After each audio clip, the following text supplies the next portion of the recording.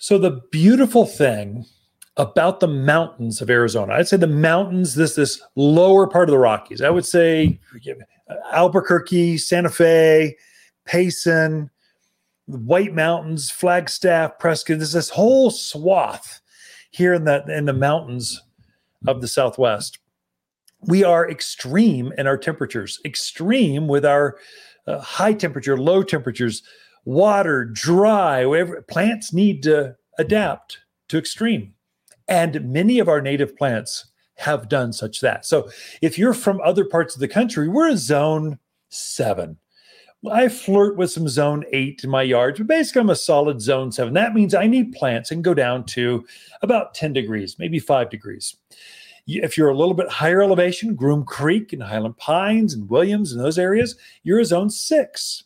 So you need plants that go down to 0. Flagstaff, you need your zone 5. Plants that go down to -0. And so what you'll find is if you've moved here from other cold 4-season climates is you can grow all the things that you grew there, plus a whole lot more, as long as they can take our wind and our sun, our alkalinity, our lack of soil. There's some plants that do better than others. And I would say this is the time of year, this summer, that what happens is everyone comes in for prickly pear, like agaves, silk tassels, brooms, Spanish daggers, all these southwestern tough plants. But they really don't grow very much. So we plugged those. We took cuttings. We're trying to root them out. And in spring, they're just late to wake up. Now they've rooted out and they're starting to flush new growth. And so they start to look really good this time of year because this is what they like. They like extreme heat. They want it to be 90 to 100 degrees during the day and 60 at night. They love that. They thrive with that. So I thought I'd give you a few lists of some of my favorite kind of tough plants and maybe think of them through as at different heights. And so I'll start with my tallest that I use quite a bit of to soften. It gets up well above head height. It goes, 7-8 feet tall. It's Ellie Agnes, or silverberry is the common name. It's an evergreen shrub. It does grow wild out in the forests here in the Mountain West.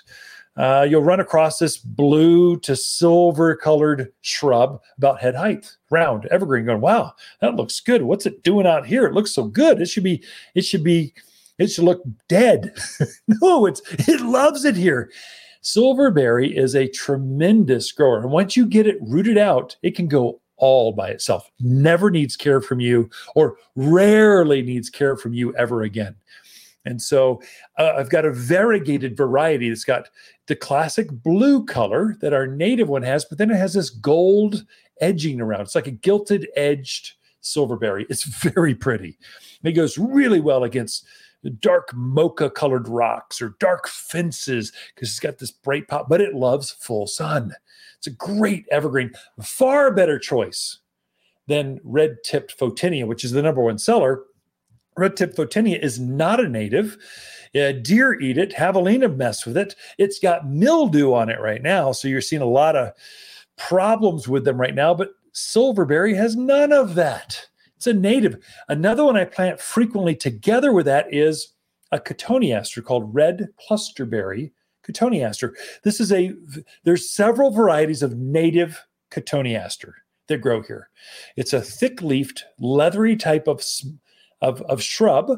It's got multiple stems, but the leaves are small. The top of it is very dark green, like forest green. The bottom side of that leaf is kind of silver. It's a defensive mechanism this plant uses to conserve moisture. But it grows up. It has this beautiful white flower in spring. It has red berries on it through winter. It's a deep, fast grower. Oh my gosh. It's bigger than the silverberry. Gets easily 8-10 feet tall and wide. You'll use them to block a shed, a neighbor. You screen things with it. You want to cut the wind, the headlights coming into your living room. You use a cotoneaster, red clusterberry, fast growing, great little plant. Great, actually, it's a great big plant that grows up here. Very drought hardy. Oh my gosh, you can't kill this thing once it's rooted out. They also make other cotoneasters that are ground covers. There's some that are carpets. We use them for lawn replacement. So if you've got this huge rock lawn and it's just hot and it looks sterile and you need some greenery, we need some living things to grow out there amongst all the rocks, you use Coral Beauty cotoneaster. Actually, I've got a couple of them, Tom Thumb, Cranberry. There's several creeping or carpet type of cotoneasters. They all do really well here. So one plant, you just spend $20 for one plant, and it will spread and it will cover an area that's at least 6-8 feet round, maybe more. So you get a lot you can put them on a drip system, treat them like your trees and shrubs, water them once a week, and they're just happy as can be, taking the heat and the sun and blooming. They all get berries on them. It's a great plant, cotoneaster. You'd spell it like cotton Easter. So everyone that doesn't know how to say the Latin, but cotoneaster is how you pronounce that one as you come in. So great choice. Another one that we plant often there, and it's surprisingly tough, and you Californians, you're going to love this, Nandina, or heavenly bamboo. It looks delicate, but it's so full that it actually mimics. It looks like a bamboo plant from its stems. Its leaves are a little like that, but it's less aggressive than bamboo. Bamboo is a weed. I mean, bamboo will take over your backyard. There'll be nothing left except there'll be nothing left. Don't plant that. It's too aggressive. But heavenly bamboo is not actually a bamboo. It's Nandina, is a great choice. And the great thing is the animals leave it alone. It's got a deep root to it, very fibrous root mass. It's got a full canopy to it, so it shades itself. It keeps its own roots cool, so it makes it very drought hardy out here. They adapt really well. Some native-y stuff. Anytime you see the word agave, you know you got a tough plant. Now the question is, does this agave take our winter cold? And there's only a few. There's 2 or 3. There's 2 that come to mind right away: Utahogensis and then Peria, the agave. What do they call that? Artichoke agave. Those 2 are drought hardy enough. We've got a few others, whale's tongue, maybe one other that are. You got to look at the cold hardiness, because we grow a lot of different types of agaves here in Arizona, and a lot of them do not grow at this elevation. So the classic one that comes to mind is the blue one. That's the one they make the agave out of, or the tequila. That's the one that grows in Phoenix. It gets as big as a VW bus. They're huge. I wish they would grow up here.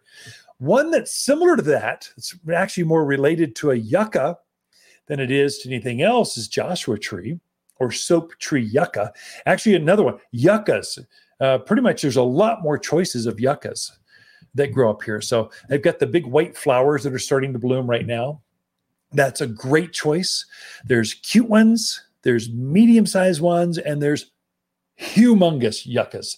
There's a lot of varieties, and your choices are really good now through the autumn, because again, we started out small, wait for them to root. They finally started to grow. Now they're filling in, and they look good. So you have more choices in the summer season. This is the season when you're buying or planting a lot of these different types of high desert kind of plants. One that's blooming right now is a smoke bush. Oh my gosh, they're beautiful. Smoke bush, they shouldn't call it a bush. It grows into a tree. It gets huge. It gets at least 12 feet tall unless you trim it. You can keep it a bush, but smoke bush, you're seeing a plant that looks like it's like smoke on top of the plant. It comes in purple, green, kind of a chartreuse. It comes in 3 different colors. They all grow the same size, but the flower floats above the foliage and it looks like it's smoking, basically, like it's on fire. That's the name, smoke bush. Very drought hardy, very tough at animals, deer, javelina, antelope. They don't bother this. So great choices. There's a lot more than that, but we are out of time. It's amazing how fast these segments go. We're sharing so much garden content. Be right back after this.